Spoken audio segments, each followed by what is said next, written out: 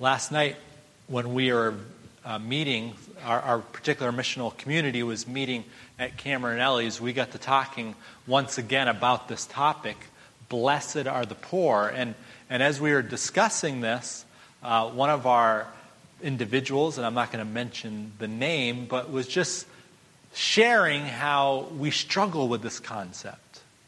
Because so often, those are those people, right?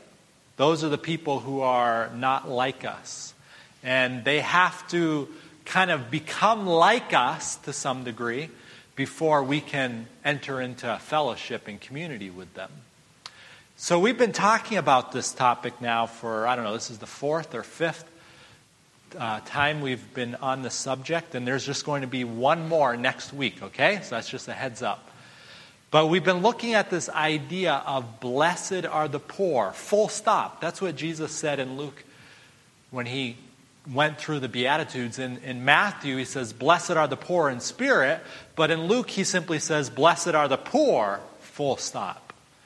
And this morning, we're going to now back up a little bit in the book of Luke because we're going to encounter Jesus in his inaugural speech. And if you have your Bible, or if you want to just follow on the screen, we're going to read this account that takes place in Luke chapter 4. This was sort of Jesus' launching point of his ministry according to the book of Luke, according to the Gospel of Luke. And we're going to get a lot of scripture this morning. Is that okay? All right. So Luke chapter 4, and we're going to start in verse 16, and I will be reading from the Message. All right. This is from the Message version.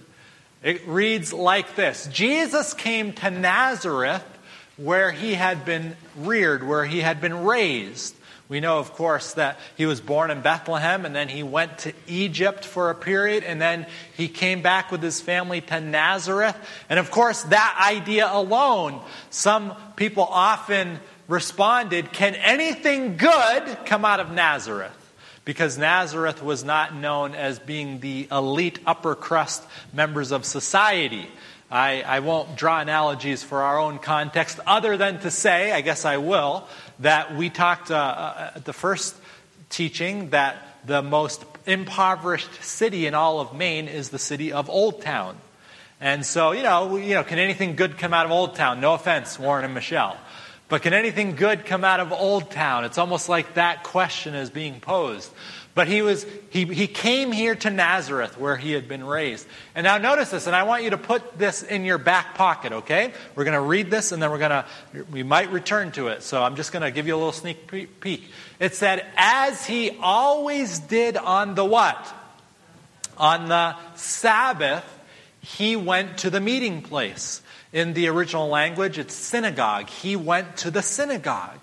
So as he always did, every week from Sabbath to Sabbath, Saturday to Saturday, he went to the synagogue. And notice what it says now. When he stood up to read, he was handed the scroll of the prophet Isaiah.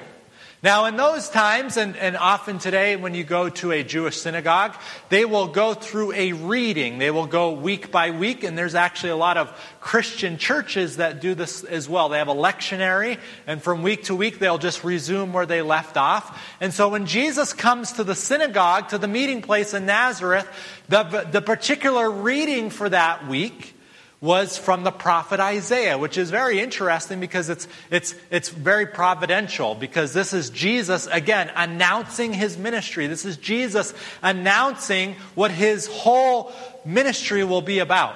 Now what they would do is they would pass around the scroll, and different people would read it from week to week, and so this was Jesus' turn.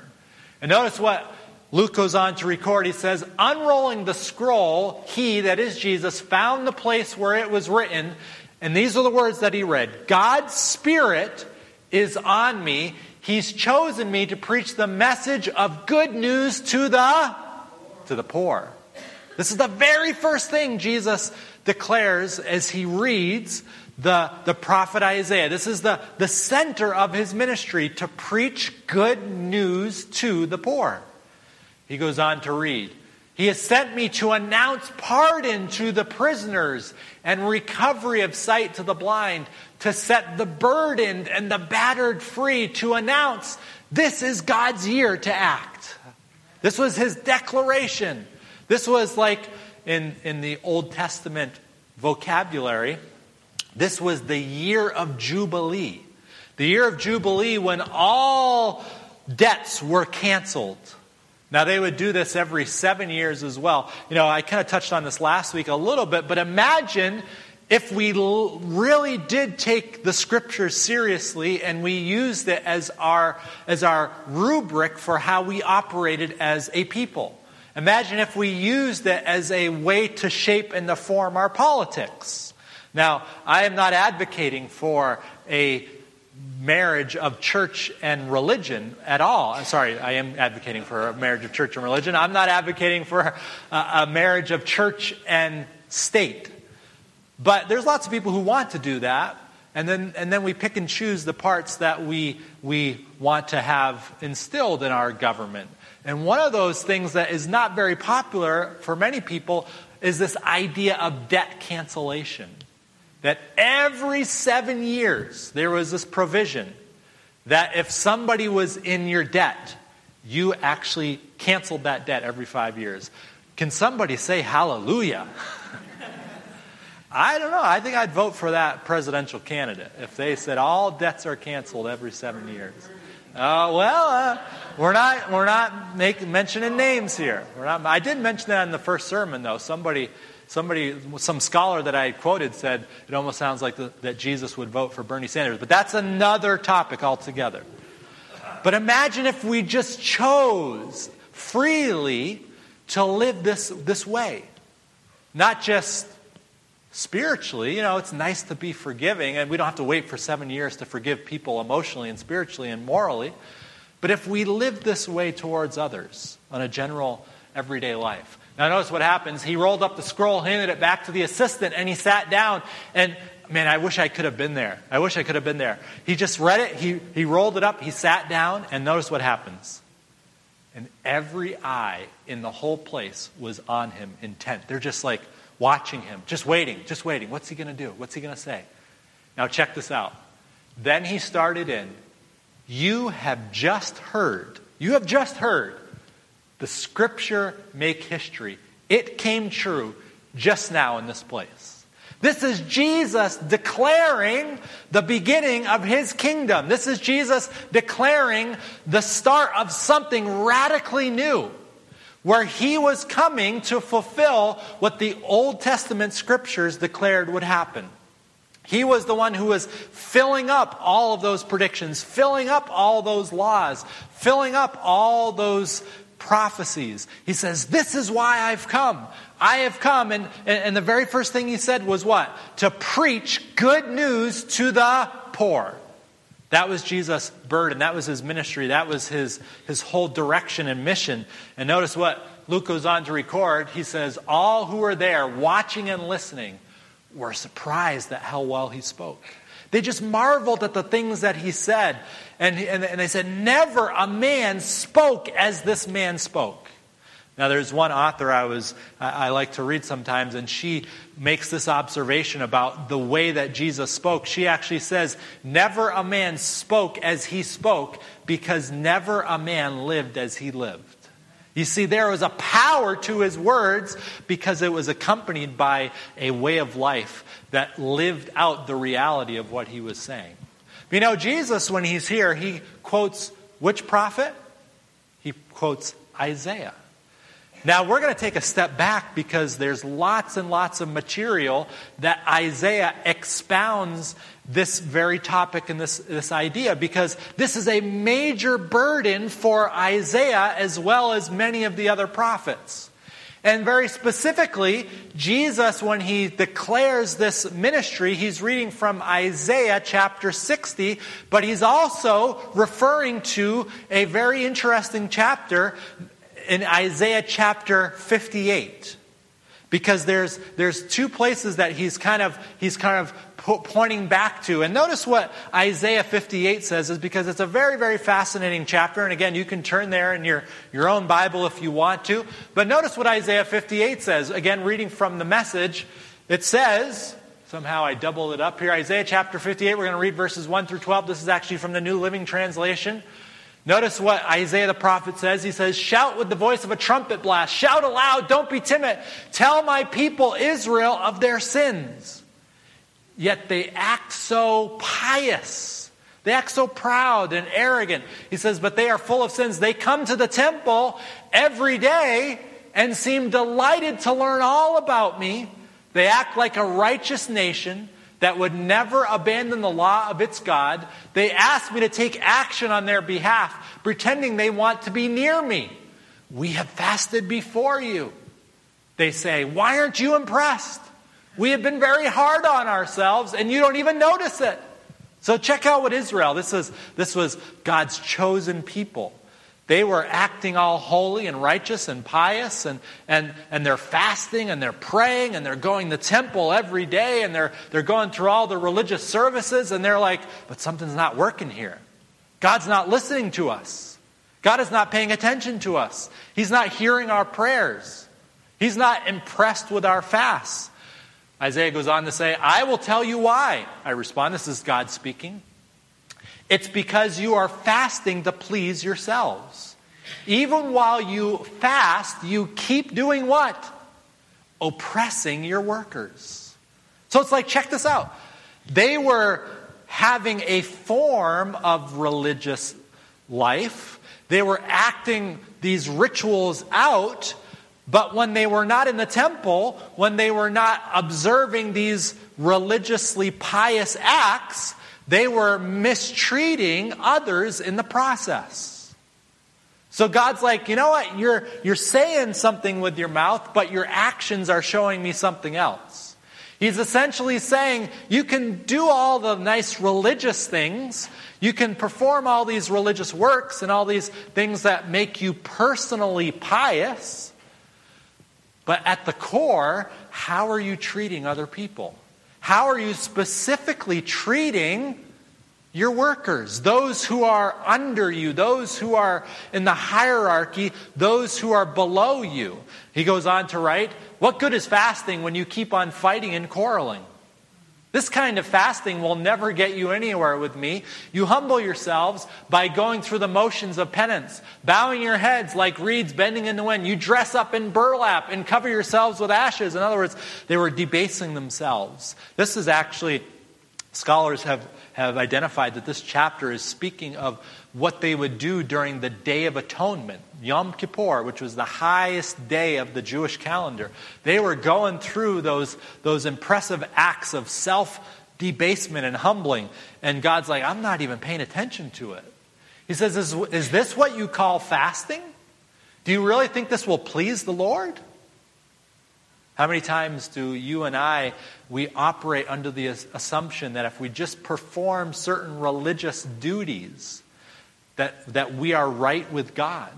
And at the heart, however, at the heart of God's religion, of the kingdom of Jesus that he came to present, at the heart of it was the way that you and I relate to one another, and especially how you and I relate to those that are below us, quote unquote. Well, he goes on to say, no, check this out.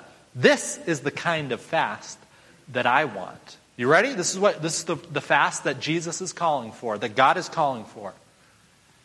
You are to free those who are wrongly imprisoned. You are to lighten the burden of those who work for you.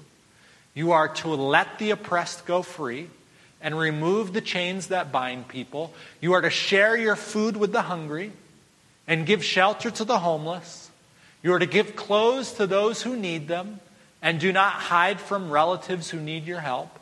Then your salvation will come like the dawn, and your wounds will quickly heal. Your godliness will lead you forward, and the glory of the Lord will protect you from behind.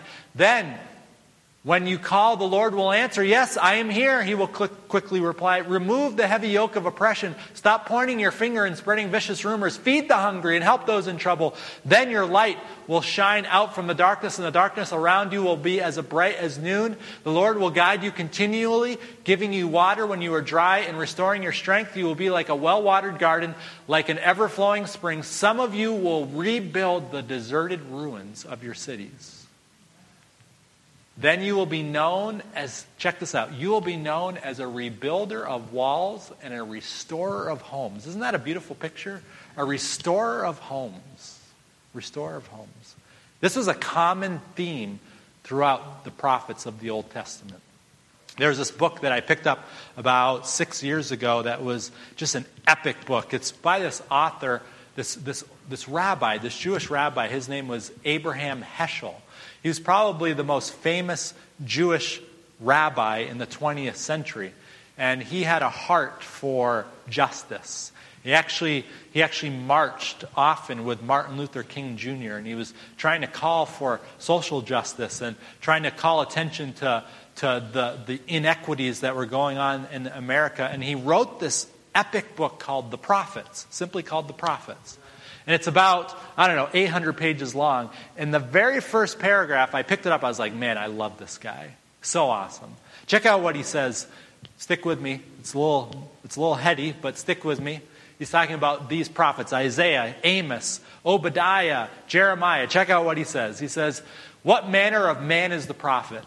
This is the very first paragraph. A student of philosophy, who turns from the discourses of the great metaphysicians, that's a big word, right, to the orations of the prophets, may feel as if he were going from the realm of the sublime, like, wow, this is amazing stuff that's otherworldly, to an area of trivialities. Instead of dealing with the timeless issues of being and becoming, of matter and form, of definitions and demonstrations, what happens when you read the prophets? He is thrown into orations about widows and orphans, about the corruption of judges and affairs of the marketplace. Instead of showing us a way through the elegant mansions of the mind, the prophets take us to the slums. The world is a proud place full of beauty, but the prophets are scandalized and rave as if the whole world were a slum. They make much ado about paltry things, lavishing excessive language upon trifling subjects. What if somewhere in ancient Palestine, poor people... I lost it. I messed up. Oh, boy. To be continued next time. It was really good, the rest of it. Somehow I made a mistake. Anyway, his point is, you get it? Is that we want to deal in the abstract. And we want to deal with the great philosophical questions. And the prophets, they come along, and these are the great writers of Scripture. And what they're worried about is how we treat the poor.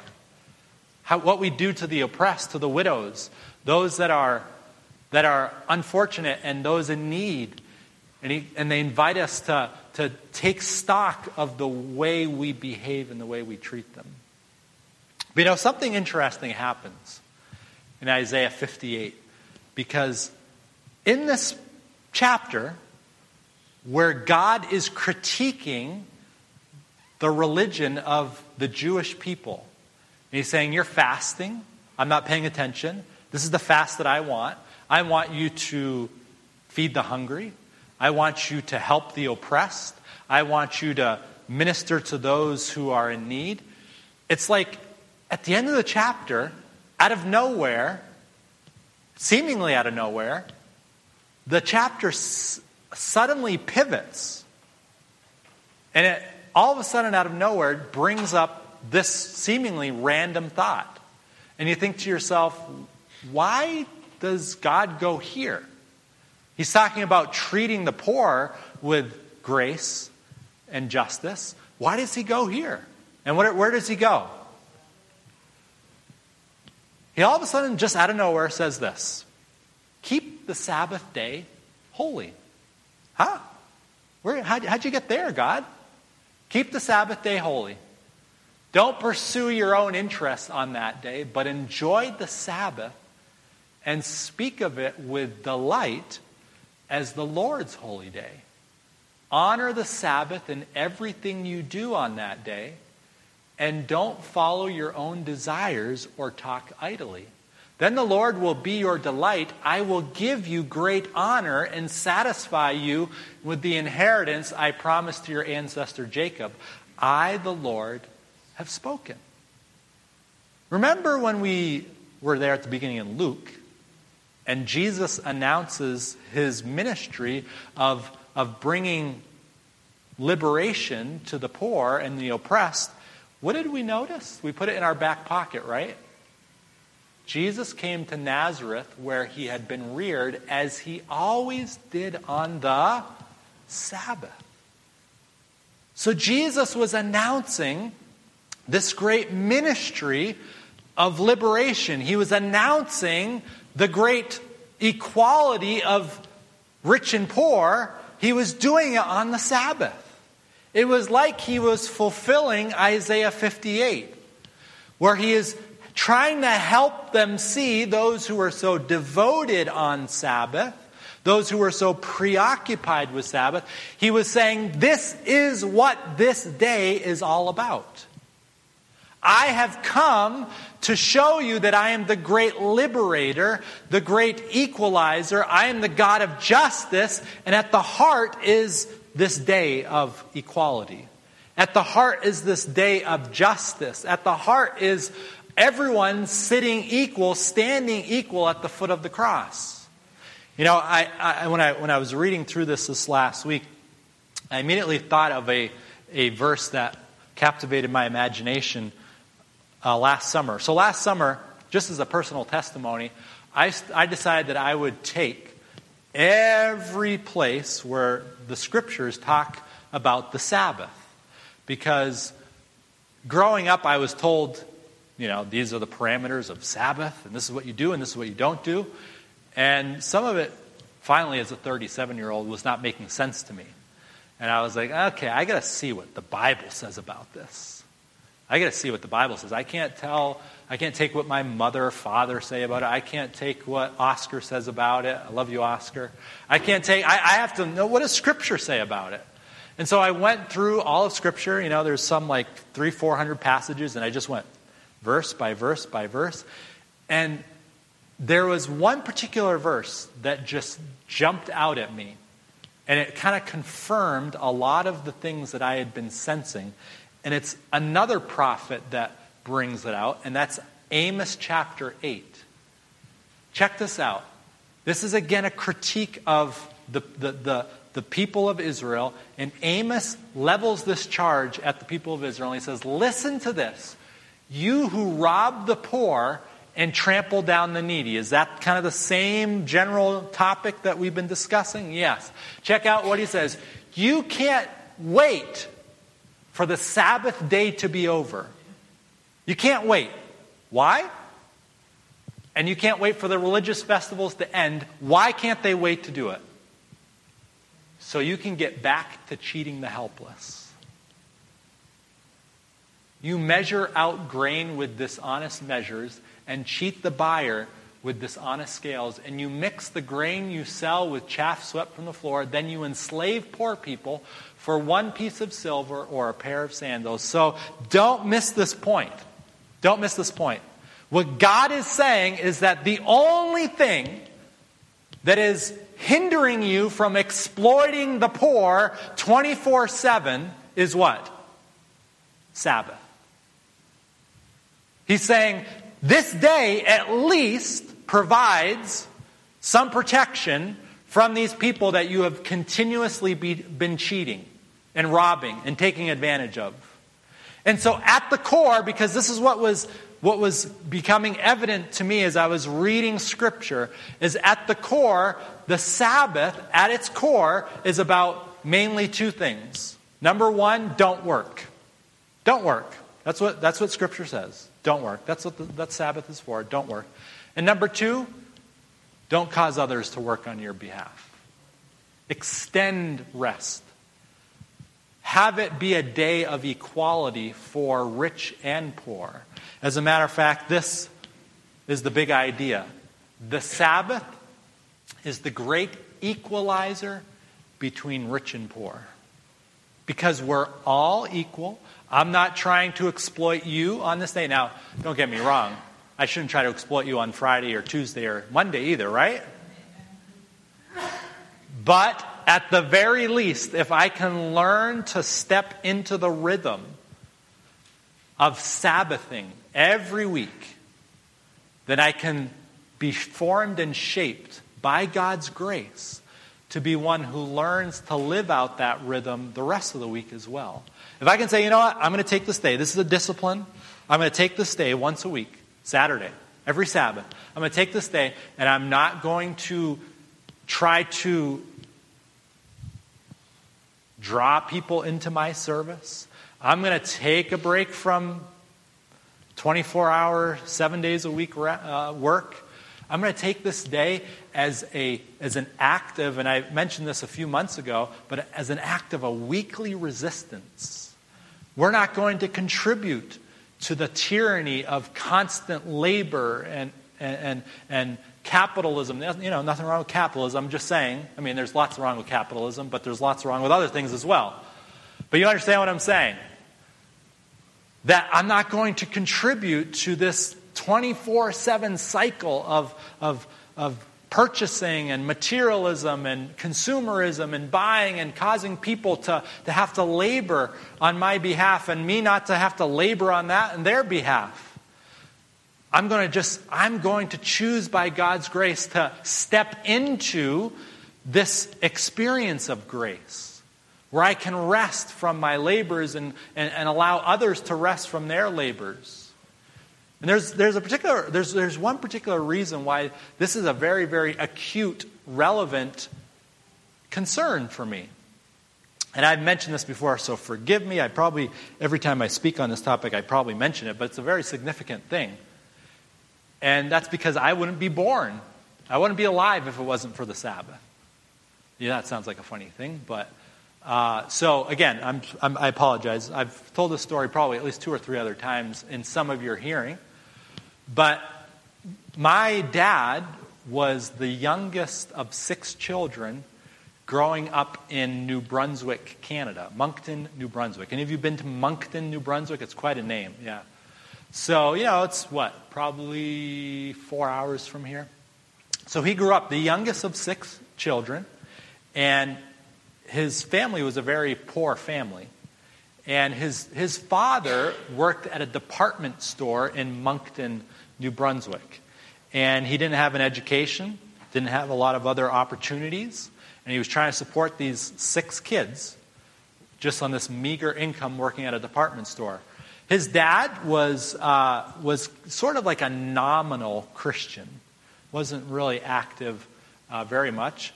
And my grandmother, however, was a Seventh-day Adventist Christian. And every Saturday morning, there were some neighbors that would come and they would have a pickup truck. And they would load all the kids in the back of the pickup truck and they would drive them to church. Imagine doing that today. But they would do that every Saturday. That's how my dad experienced church growing up. Well, eventually there was a man who came into the big city of Moncton. He was going to be preaching some sermons on the gospel. And my grandmother felt burdened to have my grandfather attend them because, she wanted him to experience the truth and the joy that she had. And so she said, how can I get him to come to these meetings? And she realized that the evangelist was accompanied by a quartet, a singing quartet. And my grandfather, whom I never met because he died before even my parents got married, my grandfather was in a barbershop quartet and he loved music. And so my grandmother said, hey, Malcolm, why don't you come and listen to these musicians? And so he would go and he would listen and he would enjoy the quartet. And then eventually over time, he kept going and he kept going, he kept going. And of course, as he was listening to the quartet, he would stay for the preacher. And the preacher was preaching these messages and they gripped his heart. And he gave his life to Jesus. And one of the things that he did as well is he embraced this idea of the beauty and the joy of Sabbath. And that, however, created a problem because he was very convicted that he needed to take that day as a day of rest, no work. And so he went to his employers and he said, guys, I need to have every Saturday off because I've recently come to the conviction and the need to have this day off for my family and for worship and for God. And they said, you know what? It's either your job or it's that choice. Now, in those days in Canada, I don't know what it's like now. It's probably, maybe it's getting back to where it once was. But in those days, there was no protection for religious convictions when it comes to Sabbath keeping.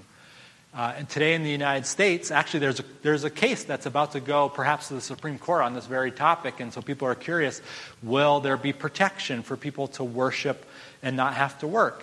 But in those days, there was no protection against that. And so he was faced with this decision.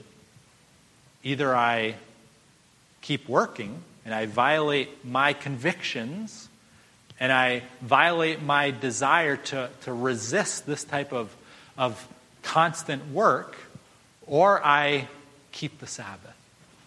Now his family, his siblings tried to talk him out of doing it. You have a family, you don't have really other jobs. Anyway, to make a long story short, he said, I've made that choice. And he chose the Sabbath. And he got fired. He had no other job prospects, no education, no possibilities.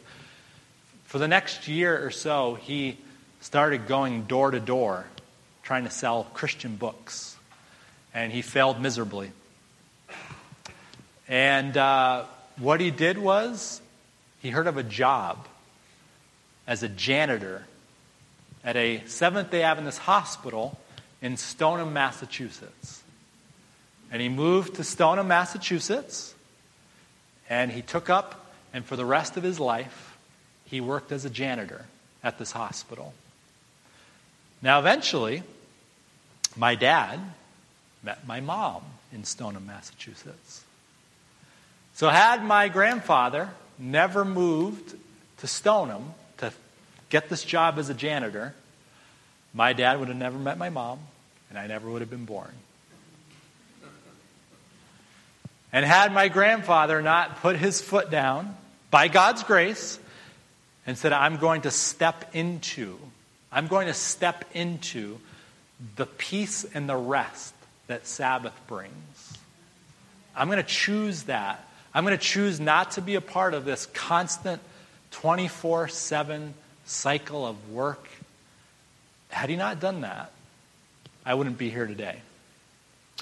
So I'm going to invite you this afternoon. I know it's kind of a roundabout way of doing it, but I want to invite you, and I've made this appeal before, but I just want to invite you to join me in saying no to that 24/7 cycle of hustling, of materialism and consumerism and exploitation and oppression. And I mean, if there was no Sabbath, I think the world would just crumble and completely disintegrate. It's almost doing it anyway.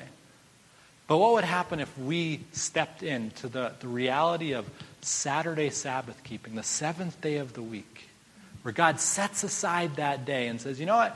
You don't need to cause other people to work for you. Usually the ones who are working on that day are not the ones who are doing well off, right? And we say, well, they're going to be working anyway, so I don't get how I'm helping them because I'm just taking work away from them, right? But God says, listen, if you trust me, and we all step into this by His grace, we can help the poor in ways that seem intangible to us. Well, will you do that this morning? Will you commit to that? That's the very practical act. That's a very practical act that I'm asking you to do this morning. Step into the reality of Sabbath rest where you experience it and you extend it to other people. And the poor can be lifted up if we decide to do that by His grace. Blessed are the poor, and let's extend Sabbath to them as well, as we're all equal on this day together.